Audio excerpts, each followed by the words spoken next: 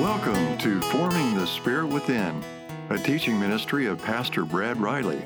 Pastor Brad is an associate and teaching pastor at First Church of the Nazarene here in Wichita, Kansas.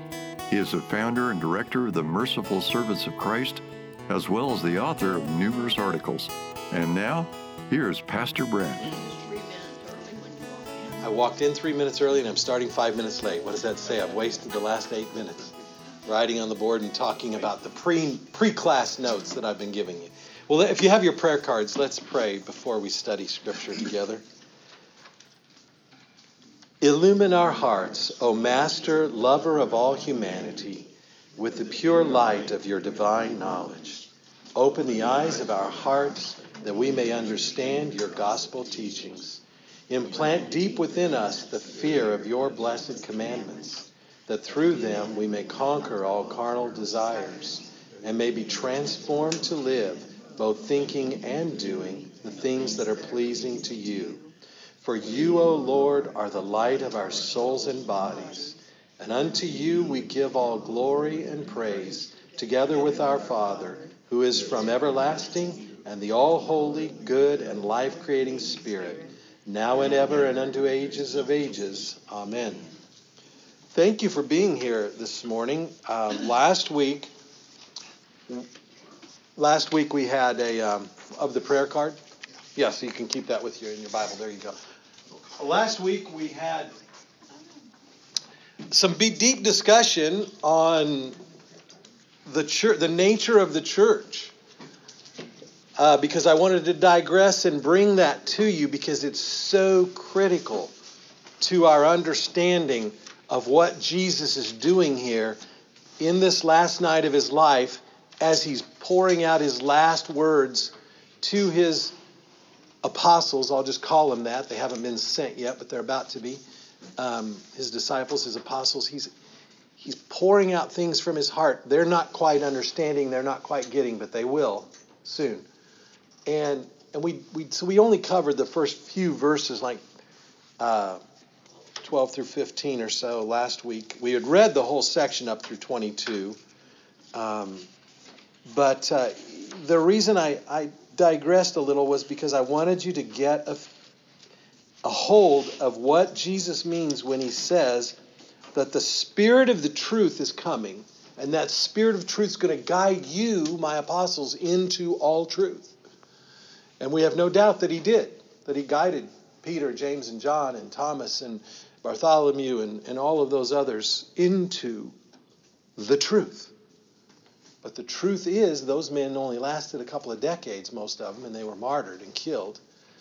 And where did that truth go? Well, I believe it was deposited into who they were. They were, and still are, in a living way, the foundation of the church. The Apostle Paul says that in the book of Ephesians. I believe it's chapter 1. He says, you've been built on the foundation of the apostles. He says to the Ephesian Christians, you've been built on the foundation of the apostles of the church, which is the apostle, of which Jesus Christ is the cornerstone. It's very popular for us Protestants today to say, oh, we're just founded on the Bible. We're founded on the New Testament. We're founded on Jesus. Yes, we are. All of that's true. But don't ignore what Jesus himself said, that the ministry of the apostles, the teaching ministry of the apostles, was the core of delivering this message of Christianity to the whole world. And they couldn't reach the whole world in their short lifetime, so it had to continue. And it's continuing up until this very present day, because we still haven't reached the whole world with the gospel, have we? We've translated it into an awful lot of languages, but there are still people who do not know the gospel. And the ministry of the Holy Spirit is what empowered them to do that. The indwelling ministry of the Holy Spirit, which we'll see at Pentecost, that same Holy Spirit that is available to you and I when we surrender our hearts and seek that infilling, that indwelling, that same Spirit who guided the church of the apostles in truth, has to be the same Spirit who guides the church of today in truth. The challenge is when we look at the church and we see so many different factions of the church. The Lutherans don't agree with the Presbyterians, and the Presbyterians and the Lutherans together don't agree with the Catholics, and the Mennonites don't agree with the Lutherans and the Presbyterians, and the Methodists don't agree with any of those, and so on and so on and so on. It almost sounds like a genealogy. So-and-so begat so-and-so. But instead of begatting a family, they're begatting disunity. What do we do with that? What do we do with the fact that we're inheritors? We're now living 500 years after the Reformation, and what we're inheriting in our lifetime is a very disunified church. Well, there has to be unity, because the truth is there can only be one church. The Apostle Paul says that very clearly also in Ephesians when he says there's one Lord, one faith, one body, one baptism, And so what do we do with that? Well, we do well to know the creed. That's why I handed those out to you again. Because those early church fathers in about the year 325 AD, after about 200 years of Christian teaching and preaching and spreading and founding churches around the known world at that time, there were all kinds of issues. Teachings creeping in that weren't part of the true gospel, that didn't line up with the teachings of the apostles. And so they were constantly trying to draw people back to the center. Well, what's the center? In our day, we want to say, well, it's the New Testament. But they didn't quite have the New Testament, you see. They had letters of Paul, and they had letters over here of Peter. They had letters of John over there. But they weren't unified, and they weren't bound up in scrolls. And there wasn't on every pulpit in every church in every living room, there wasn't a Bible, so to speak. Okay? It wasn't until the very end of the 4th century, I get the late 300s, I believe it's the year 391. I could be off a couple of years on that. There was a council called the Council of Carthage, in which there was proposed the very list of 27 books that we call the New Testament, and ratified and approved, if you will. Well, that's a long time since Jesus' day, and it's a long time since the 1st century when those books were written, because they were all written by the end of the 1st century. So, there's a couple hundred years of the Holy Spirit guiding the church without a New Testament, without a Bible on every pulpit. What's going on in there in those years? How can we understand those years? It's just not enough. It wasn't enough for me. Maybe it's enough for you, and that's okay if it is. Okay? It wasn't enough for me as a Christian trying to study God's Word and study His church, and to be drawn as deeply as I could into that church, that mystical body of Christ. It was not enough for me to just say, oh, I've got my New Testament, I'm living in the 21st century, I'm okay. I want to make sure I'm living, breathing, thinking like Christ wanted the church to live and breathe and think. And so therefore, I had to find that connection. And that connection is this Nicene Creed. As we look at it, I handed it out to you. Some of you have had it a long time. Some of you maybe read it every now and then. It's part of my daily life. Okay, part of my routine in my prayer class that I gave. Those, which by the way, they're all on the podcast, the Unlocking the Mystery of Prayer. And one of those weeks I shared my ritual of prayer that I go through every day. I call it a prayer rule. Okay, if you don't have any rules, what do you have? You have chaos. Okay, so you need a rule in your life. And my rule is to pray a certain way every day. And that way takes me through prayers of praising God and thanking God and interceding for others and petitioning Him for things. And as part of my affirmation of faith, one of the things that's part of that is this creed, because it is the oldest statement of what it means to be Christian. And so just look at it with me this morning. Let's just look at it real briefly here before we continue. We're going to continue on in John, but briefly, this kind of rounds out our discussion about the church, okay, last week that we had. So the creed says, we believe in one God, the Father Almighty, the maker of heaven and earth, and of all things visible and invisible. Okay, that's the first statement. That's the first section of the creed. We believe in God, and He's the maker of all things. Okay, whether you can see Him or not, that's Him. Then it moves to the second section. And, you could say, and I believe, but the original, this is actually translated from the original Greek.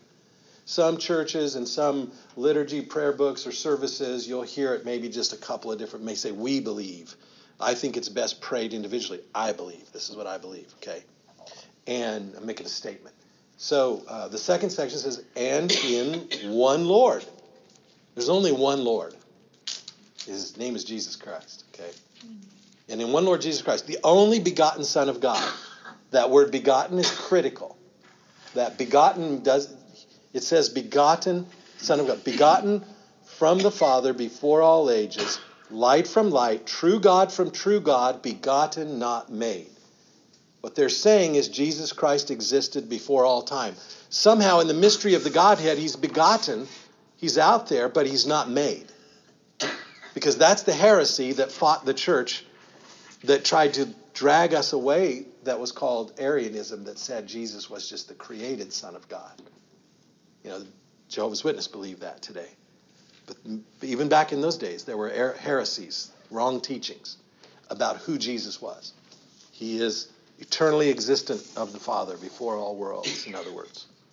So he goes on to teach about Jesus. It says, who of one, he said, begotten, not made. And then it says, of one substance with the Father. The Greek word here is homoousios. You recognize that word homo for mankind, okay, of homo sapien, okay. Homoousios in the Greek means of the same being. So what is the creed telling us? Jesus and God the Father are one, okay. They're one. Somehow mystery. They're one. Of the same being and essence of the Father, in other words. Okay.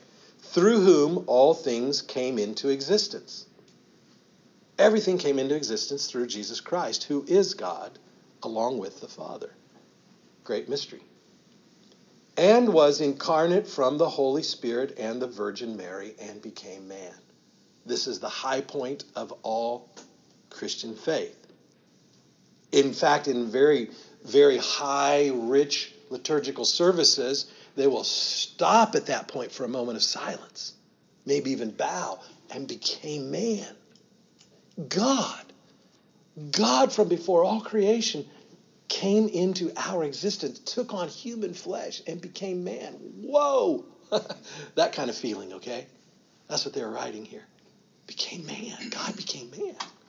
So, the creed's specific. Yes, she was a virgin. Yes, he was conceived by the Holy Spirit. These are things you must believe to be traditionally understood as Christian, okay? And became man. Okay. Now, and was crucified for us under Pontius Pilate.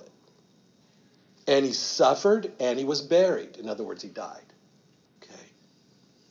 And rose again on the third day according to the Scriptures, and ascended to heaven and sits on the right hand of the Father, and will come again with glory to judge the living and the dead, of whose kingdom there will be no end. That right there, from the line that says, in one Lord Jesus Christ, to the kingdom will have no end, that's the biggest part of the creed is all about Jesus. Those are the definitive statements for Christians to teach about who and what Jesus Christ is. Okay. Then the creed transitions to talk about the Holy Spirit. So it says, and in the Holy Spirit, the Lord and giver of life. Now, everything that we just read, I'm sorry, I didn't stop there, but after whose kingdom will have no end, that's where the creed ended in 325. At the Great Council of Nicaea in 325 AD, that's where the creed ended. But there were some challenges through these decades that they needed to come back and redefine better who the Holy Spirit is as well. Okay? So that's why this last part was added in the year 381. I put the dates up at the top. And in the Holy Spirit. What do they mean by and? Everything we just said about God, we believe. Everything we just said about Jesus, now we're saying, and we believe also about the Holy Spirit. Okay, and in the Holy Spirit, and we believe, or I believe in the Holy Spirit, who is the Lord and giver of life. It's very important that they called him Lord. Jesus is Lord too. And in one Lord Jesus, they get the same title. In other words, they're saying the Holy Spirit is God. Okay? Three persons, one being.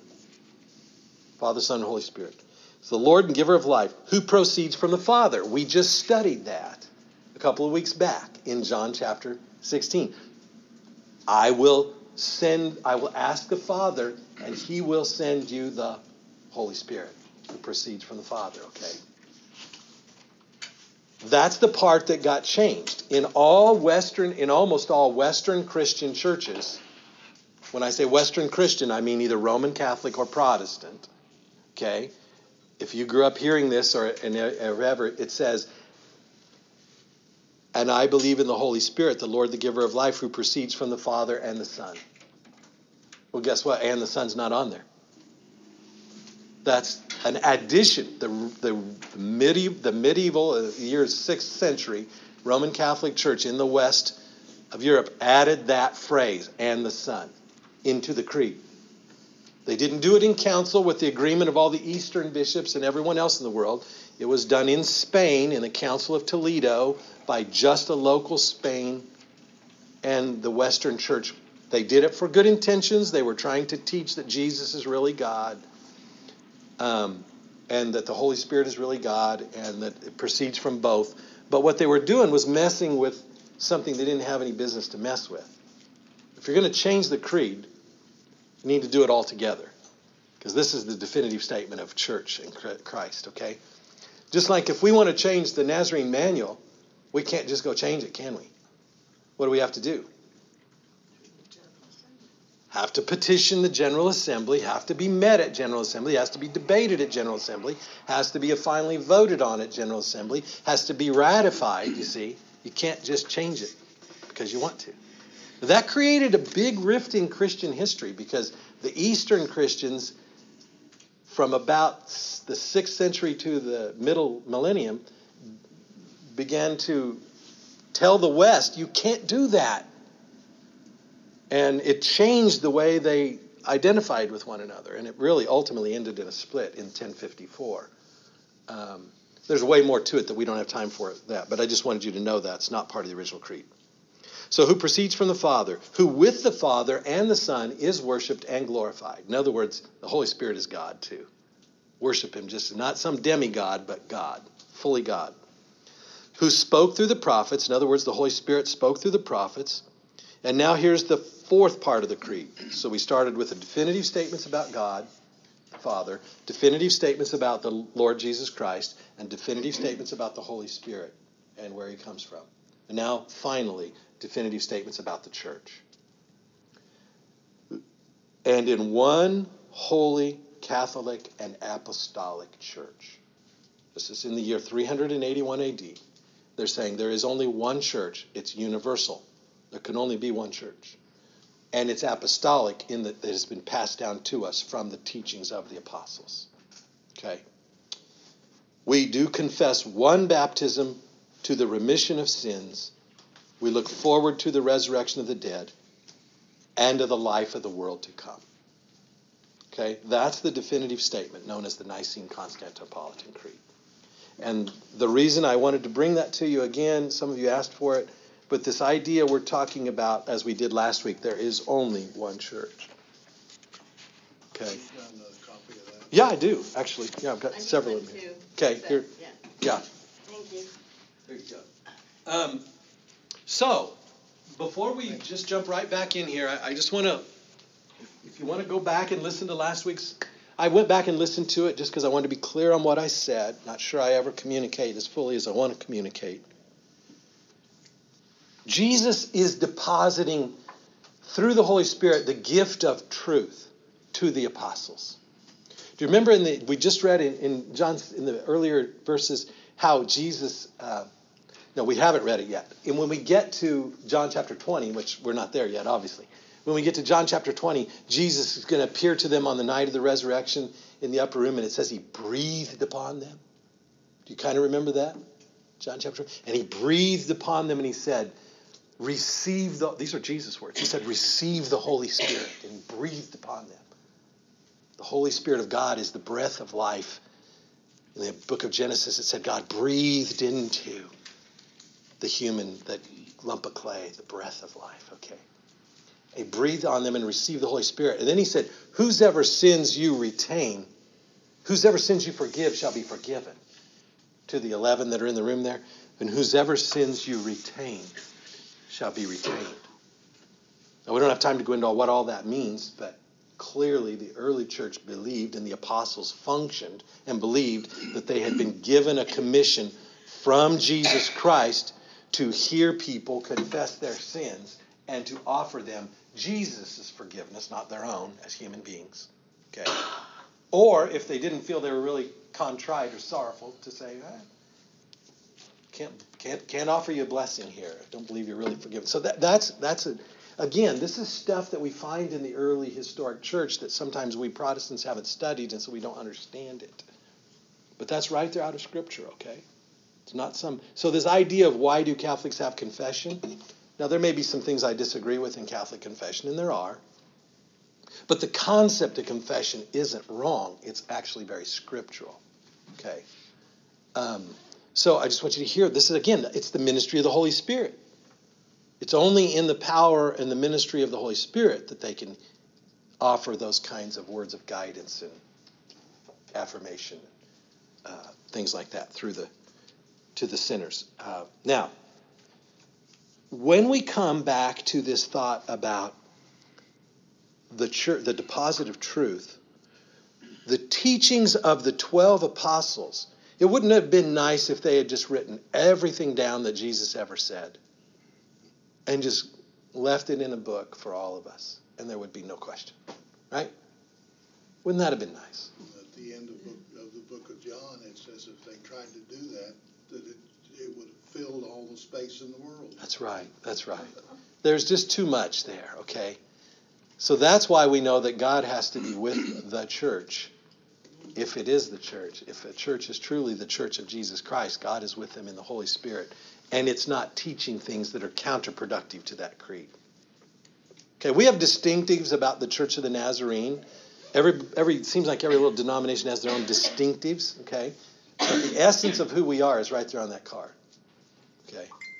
We don't teach anything that objects to that card.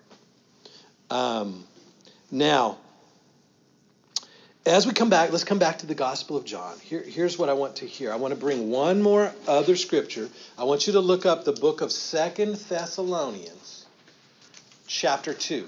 Again, we're going to appeal. Last week we looked at Timothy and we looked at Ephesians and we looked at the Apostle Paul's thinkings about the church. Okay? And so I put on the note here, what we're really talking about in John 16 here is the teaching ministry of the Holy Spirit. What was it then? What is it today? Where was it then? Where is it today? Okay? Well, we know that the Scripture said it was in the church. We saw that last week in Ephesians 3:10 especially. We know that it's the apostles, as we just heard earlier from the book of Ephesians. It's the foundation of the church is the apostles. But what's this thing called tradition? What do we do with that? Okay, I put it on the board on purpose. Because like I said, wouldn't it have been nice if they'd just written everything down and handed it down to us and we have no debate, no argument. Read, Mark, do you have it there? Yeah. Can you read verse 15? This is chapter 2, 2 Thessalonians. The Apostle Paul is writing, giving advice to the church. Okay, this is the NASB version. Okay. Listen up, everybody. This is good. So then, brethren, stand firm and hold to the traditions which you were taught, whether by word of mouth or by letter from us. Okay. First of all, Paul is saying there's a problem, or he wouldn't be writing this. He's telling them to stand firm because they're attempting to waver. Okay? But what is he telling them to stand firm to? Traditions. The traditions that who taught them? He? Did he say that I taught you? No, he said that we taught you. Who's we? The apostles. Okay? Clearly the apostles were teaching some things that were not written down in the scriptures that we have in our hands. He says that were given to you by letter or what? Mouth. By mouth or by letter. There's clearly an oral teaching by mouth, an oral teaching of the apostles that has credence and power and truth behind it, not just the letter, like Thessalonians or Romans or one of these letters, meaning the book. Well, what do we do with that? What do we do with that? Where's that tradition? Would you believe me if I told you there is a book? Oh, wow. Would you believe me if I told you there's a book? Maybe it doesn't contain everything, but it does contain a lot. There's a book that's called let me write it on the board. Okay, it's got a Greek name. The Didache. Oh, wow. Didache. The Didache in Greek. Anybody ever heard of that book? You can Google it. It's online. You can read it all you want. You know what that book is? You know what the translated name is that was given? The Teachings of the 12 Apostles. Oh, wow. Okay? This book, we don't even know who the author is. We just know it was written down in the very early 2nd century to maybe late 1st century of the era of this idea that the apostles are passing on traditions. Maybe, they know they're going to die and they're passing them on to the people they've ordained and so on and so on. The Didache.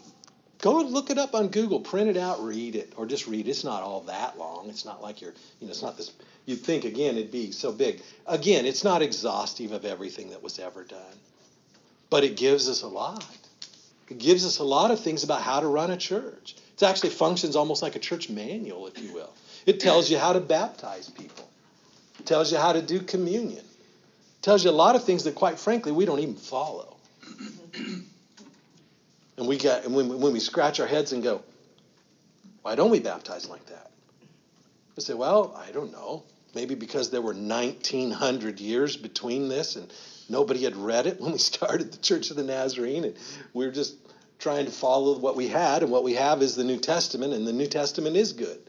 I'm not saying the New Testament's not good, and I'm not saying the New Testament's not authoritative. I'm just saying there's a fullness to the faith that we want to be sure we're embracing. Okay? And to not be afraid of to go back and look into history and study the early church. That's what happened when at some point in the 20th century, okay, at the turn of the 20th century, what happened was there were a lot of people that were disenfranchised with the churches, and they were trying to get back to the original. That's what everybody wanted. You heard that all the time. We just want to be a New Testament church. That's what we want to be. We want to be a New Testament church. Well, what was a New Testament church? You got to read this to figure out what a New Testament church was, because this was what was guiding the New Testament church, the Didache. So, it actually says that you have to baptize people in cold running water. I kind of like the warm baptismal when I get in there to get to people. I've been in the Jordan River and baptized there, and trust me, it's cold and running. Okay? But we also know that the Greeks have a word that's called oikonomia.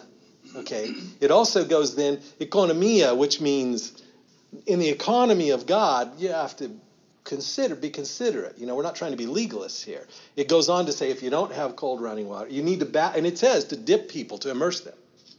But if you don't have, then do this. And if you don't have, then do this. So there are an economia. There is an opportunity for you. If you can't have it perfectly, have it this way. You know what I'm saying?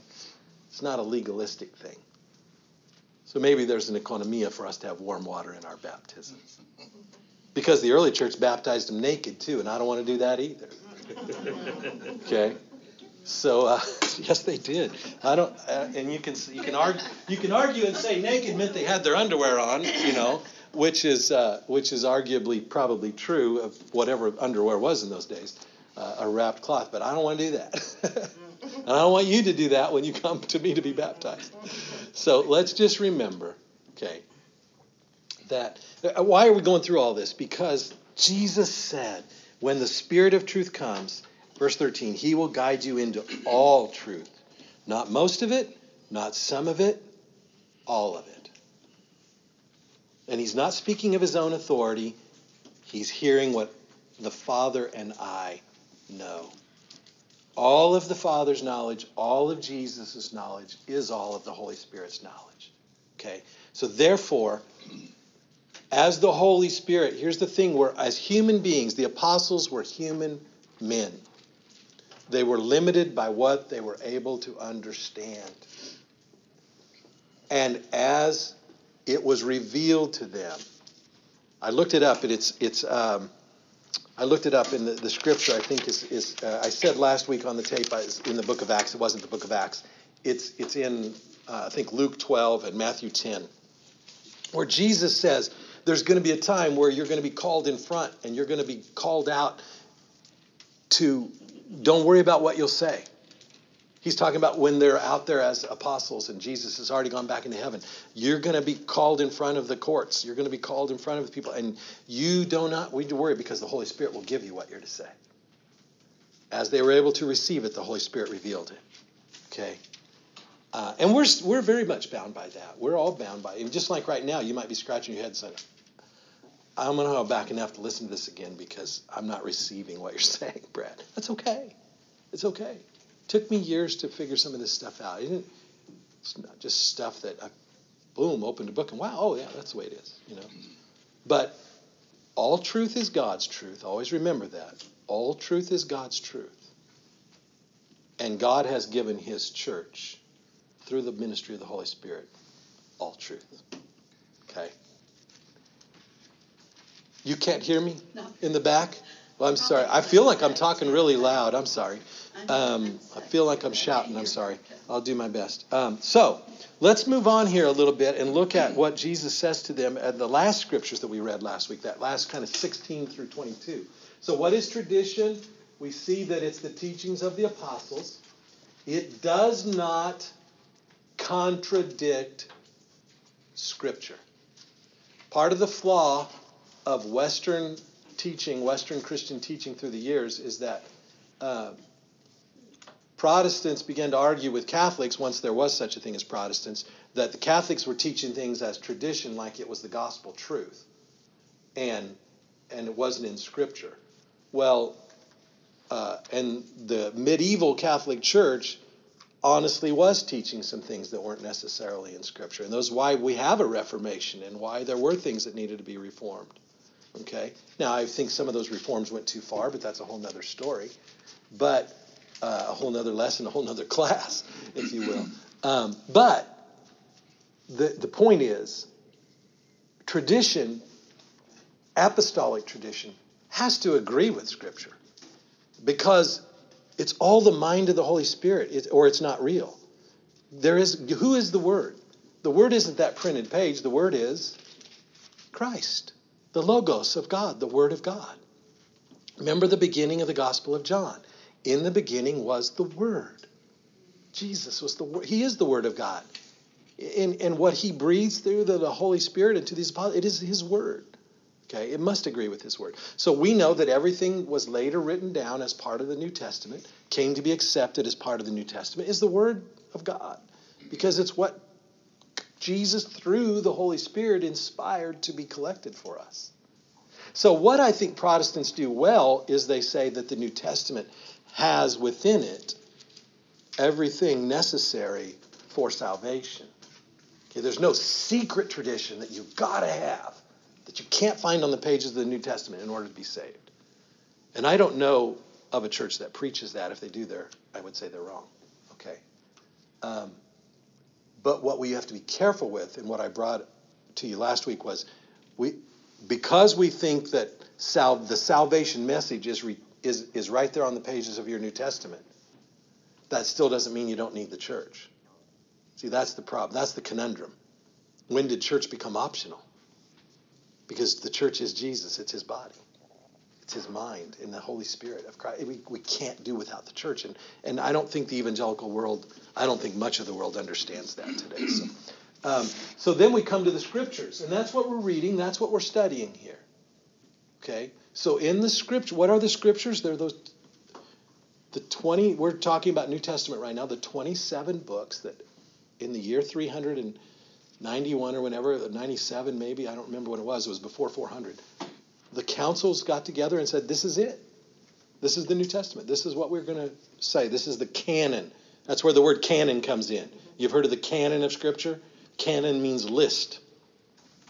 Okay, the canon of Scripture is the official list. Okay, now interestingly enough, they didn't at that council necessarily say what the Old Testament was. So there's always been some debate about that. And as we got into the Protestant Reformation, guys like Martin Luther started throwing out books from the canon of the Old Testament and arguing over those. So there's always been some debate about that. I don't have time to teach you on all that, but I will tell you this. In my script, if you take my class on how to read the Bible for all it's worth, I go into all of that. How to read Scripture for all it's worth is a class. I talk about the canon and what the Old Testament, why those extra books, what they were thought of, and why they're there. But for now, understand that the Scriptures are the authority of God. They are the authority of God.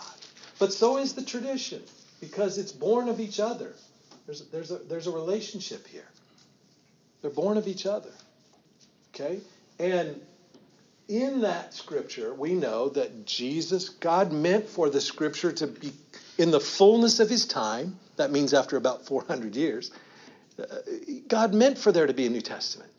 He guided the church fathers into saying, yes, let's use Matthew, Mark, Luke, and John, but let's definitely don't use the Gospel of Thomas because that book's nuts. Okay? The Holy Spirit guided these church fathers. We wouldn't have a New Testament if it wasn't for guys like St. Athanasius and St. Irenaeus and all of these people who were guided over the years 200 to 400 to really guide the church and say, this is a good scripture, but that's not. Bishops would travel around to town, and some guy would be preaching from the Gospel of Peter, and the bishop would say, have to pull him aside and say, brother, that wasn't right what you were saying. And he says, well, I got the Gospel of Peter right here. And he says, yeah, but that's not our gospel. So these are the type of things that were happening in the give and take of church development over a couple of hundred years, till we come down to these 27 books. It's pretty fascinating stuff, quite frankly. It's miraculous. God was guiding it all because he gave the Spirit of truth and the revelation of it to his body, the church. And now we have the fruit of it. The fruit of it is the New Testament, which nobody really had even after 387. They didn't have it in large part until the printing press was invented, when people could actually start printing Bibles and start reading them. And even then, most people couldn't read. So the church had to tell them what the Scripture meant, you see? And so now when we think about the Scriptures, like we're trying to do here, we're going to say, well, what does this mean, John 16 through 22? What does any of this mean? Well, who am I, Brad Riley, to stand up here and tell you what I think it means? A guy with absolutely 0 degrees on my wall in theology or history. 0. I have no degrees in theology or history. All I have is a lifetime of reading and learning on my own. Okay? And trying to discover truth as it's revealed through these sources. So, and anything I teach you, I'm going to stand on it.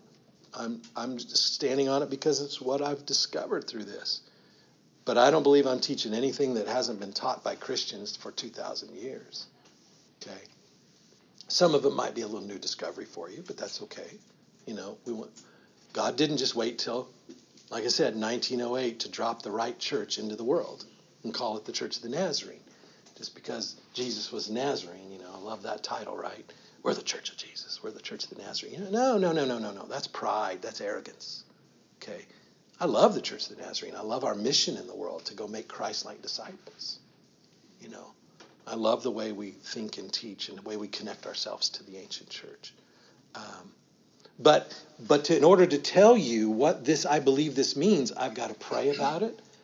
And I can't just give you what I think. I've got to read. I've got to go back into the Greek language.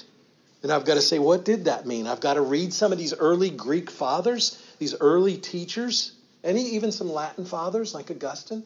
And we've got to look and we've got to struggle with the text and say, But I can tell you this is something else I teach in the scripture class. It can't mean something different today than it meant then. Because God doesn't change.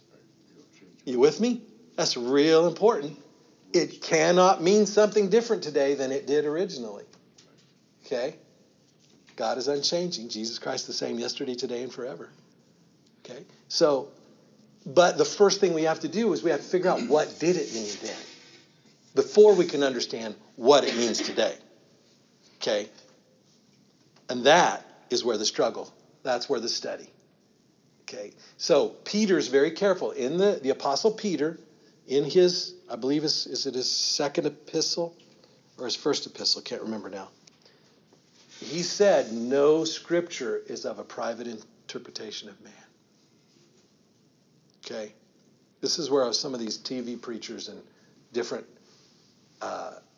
eclectic personalities throughout history have gotten into trouble by telling you they heard from God. This is what this means. And then what they tell you doesn't even line up with what Scripture says. And for some reason, people follow them. I don't get that. You know, if I ever tell you something that we can't prove from either Scripture or the very historic tradition of the early church, then you call me out on it. And we'll sit down and we'll discuss it rationally and not argue with each other. We'll lovingly talk about it and see if we can discern truth. But man, there's an awful lot of kooks out there that have taught things that are just nuts, you know. So I try not to do that. Let's look now. So there's a great promise. Here's the great promise we want to find today. Jesus Christ gave a great promise, several promises to his disciples that night, and therefore us as well. So let's look at it. I'll just go ahead and read 16 to 22. We read it last week. Let's read it again. A little while and you will see me no more.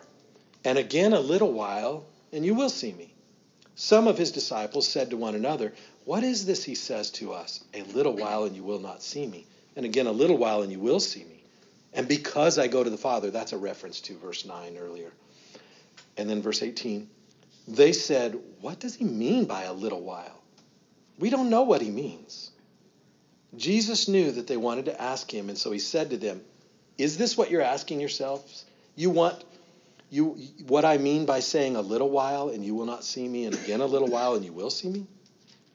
Truly, truly, I say to you, you will weep and lament, but the world will rejoice.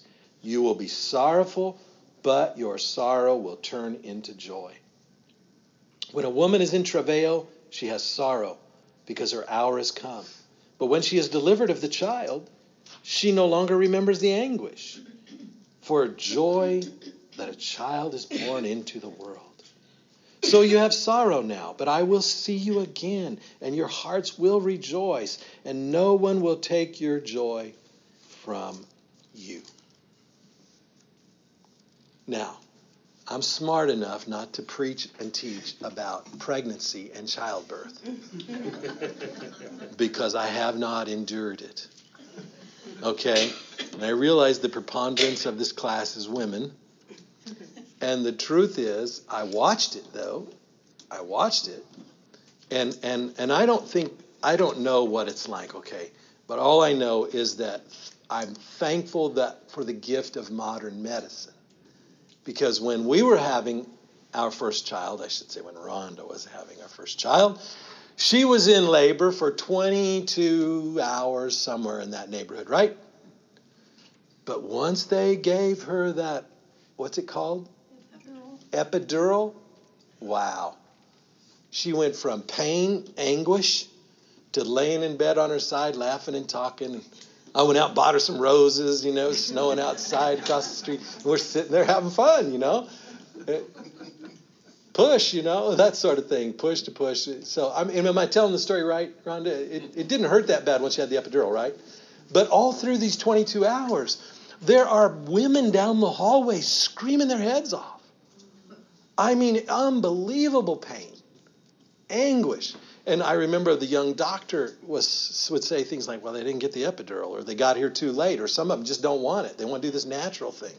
Like, they make fun of men with He-Man, wanting to be so bravado and everything. But maybe some of you are the women that did it natural. I'm not putting you down. I'm saying, hey, wow, I'm impressed you did it. Okay, I'm very impressed. Sometimes people don't have the choice, because they maybe get there too late, or the baby's born in a taxi cab or on a farm or wherever, But what I'm saying is, Jesus is comparing their anguish. Remember John 14? Let not your hearts be troubled. We've been in this last night with Jesus for a few chapters now. And they're in anguish. And they're troubled. They don't understand why he's going away. They don't understand anything. But Jesus is giving them a promise. And his promise is, I know you don't understand now. I know you're going to be hurting. Believe me, it wasn't fun for Peter to have to run, to have to stand there and deny Jesus. He felt pretty bad about it, but he was scared for his life. None of this stuff was fun. But he said, don't worry, your anguish. Just like when a woman's goes away, when the baby comes, all of a sudden that pain ends. And there's such joy at this newborn baby. This life holding in your arms that was inside you, now it's outside of you. Wow, it's breathing on its own. This joy, that's where you're going to be in just a few days. See, they didn't know it, but it was only going to take 3 days. Jesus was in, parts of 3 days is what the scripture meant. And he's resurrected, and that Sunday night they see him when he's in the room with them. It's amazing. Now, they didn't understand everything yet because they hadn't been given the gift of the Spirit, but they understood one thing. It's real. Because they saw him and they could touch him. And Thomas, a week later, sees him and touches him. So they had this promise. What is the great promise? The great promise of John chapter 16 is no one will take your joy from you. No one what? No one will take your joy from you. I think we need to stop and think about that line for just a minute. When the great Peter, who history teaches us that he was crucified as for his form of execution. But because he did not deem himself worthy to die like his Lord, do you know what he did? He said, turn me upside down. They crucified him on a cross upside down. You think that was joyful? But somehow it was. Joy doesn't. We get joy confused with pleasure, and things like joy isn't pleasure. Joy is an inner state of being. Joy is an inner state of being. There are countless records, historical writings and records of the early martyrs of the Christian church, those first few hundred years, when the Roman emperors were feeding them to lions, literally, sawing some of them in half, boiling some of them in oil. There are letters of people actually saying, you know what their final words were? Glory to God for all things. Glory to God for all things. Wow. They were joyful to be fed to the lions. They could have recanted their faith and not been fed to the lions. They could have stopped their martyrdom, but they didn't. Why? Because they had the joy of Jesus in them. And what was that joy? That they knew to die in this world meant to be born in the next. That they would be with Jesus. Because he promised them that.